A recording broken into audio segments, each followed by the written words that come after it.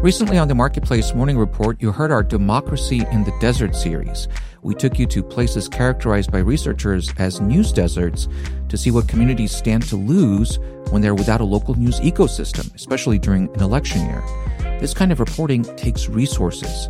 David Brancaccio went on a 6-day reporting trip with 2 of our producers, grounding themselves in these communities and meeting locals who are trying to find solutions and fill the gaps. Every donation to Marketplace helps sustain this kind of in-depth journalism. Please give what you can today at marketplace.org/donate. We're celebrating Marketplace's 35th anniversary with some throwback thank you gifts available during this March fundraiser. We took our old .com era logo and put it on a sticker, a glass mug, a tote bag, and a t-shirt. No matter how much you donate, you can get a fun piece of Marketplace history. Check them out at marketplace.org/donate. These limited edition gifts are only available through March 22nd. Get yours at marketplace.org/donate. A tree grows in a news desert. I'm David Brancaccio. They say all politics is local, so where's the local news coverage this election year?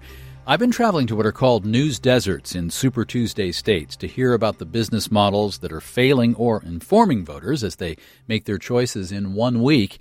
We began our Democracy in the Desert coverage in Texas, part of a group of 6 contiguous counties close to the U.S. border listed as news deserts. Yesterday, we heard about the last daily newspaper in Valverde County that folded more than 3 years ago. Today, who is covering things now? If I can get a better understanding of what is needed. On a winter Wednesday in the county seat of Del Rio, the best show in town may be this regular meeting of the elected commissioners who see to the county's business. The presiding officer for the county is unhappy with the city, and his language is Texas spicy. We met with him, and he's a dipshit. The commissioners, experts, and residents are looking to fix low water pressure in one neighborhood. Things also get edgy about a location for early voting in the run-up to next week's election. The more cramped space wins. It's crucial stuff. And are there any reporters in this news desert to write up the highlights, other than a visitor like me? Well, there is. A very experienced reporter named Karen Gleason. All politicians will talk to me. I make a deal with people. I say either answer my phone call or tomorrow morning I'm going to show up outside your office. And over the years, I have built trust with these people. Gleason's been reporting from this part of Texas since the 1980s, with many years at the Del Rio News-Herald, the daily paper that died in 2020. Now she works for the local online news site here called 830 Times. 830 is the area code. Karen is very good at stories small and stories big. They started coming across the river just upstream of the International Bridge where it's very shallow. She's talking about 2021 when thousands of people from Haiti gathered under the border bridge here seeking asylum. Now, if you need context and depth, our colleagues at Texas Public Radio would, in the fullness of time, provide that with an incisive and extensive podcast series called Line in the Land. Especially since the humanitarian need is so apparent and so great. But in the very first days of the story, locals were desperate for news on what was happening on the ground, with Border Patrol limiting access. It was Gleason with the contacts to enlist help from the mayor, who had gone to school with her son. He goes, "We're going to hide you in the back of my car." They covered me with blankets, and we went through the Border Patrol checkpoint at the fence, and he'd tell me, okay, nobody's looking. 830 Times is nonpartisan and has a paper edition that comes out Fridays, plus occasional Facebook Live broadcasts. It is not the newspaper of yore, but it is a resource. Joel Langton, 830 Times publisher, tells me it is a crock of you-know-what that media researchers call this a desert. We put out anywhere from 24 to 40 pages of news every week. It's hyper-local, but if you talk to some pointy head from Northwestern University, they're going to say it's a news desert. Well, guess what? You haven't set foot here. He's selling ads and paid legal notices to bring in money. Langton had a long career with the Air Force and did PR for the base here, Laughlin. Like many a startup, 830 Times has been supported in part by Joel's own savings. My retirement fund is not as good as it was, but it's not being drained as quickly as it was at one time either. And for now, his business also depends on the family money of one of his reporters, who, let me emphasize, is not complaining. I am making probably about a third of what I was making at the News Herald. I am married to a very, very wonderful man who has agreed to basically pay all my bills. Val Verde is one of 6 contiguous counties here classified as news deserts. Langton says he can count at least 6 other info sources in the region. Info, but is it news? A former border agent named Frank Lopez Jr. has a Facebook site with the handle U.S. Border Patriot, where he does stand-ups to camera TV correspondent style, often from the border fence. People coming across he calls invaders.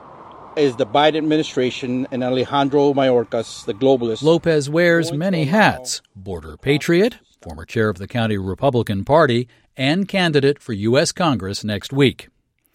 But as I look across the scrubland here in South Texas, it's worth noting what a desert is.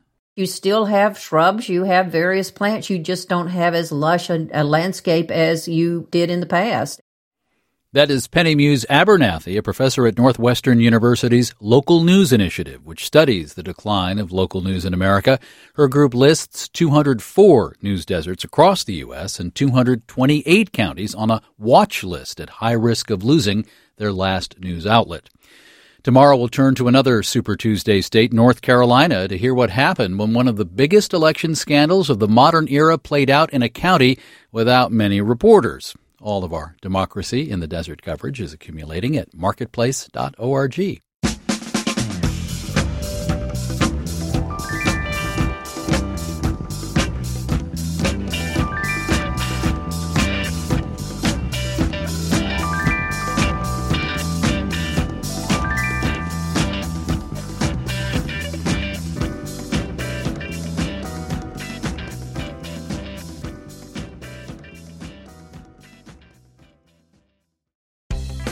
Talking to your backseat babies about money can be so hard. In fact, you probably don't even know where to start. So that's where the newest version of the Million Bazillion Academy steps in, our email newsletter course.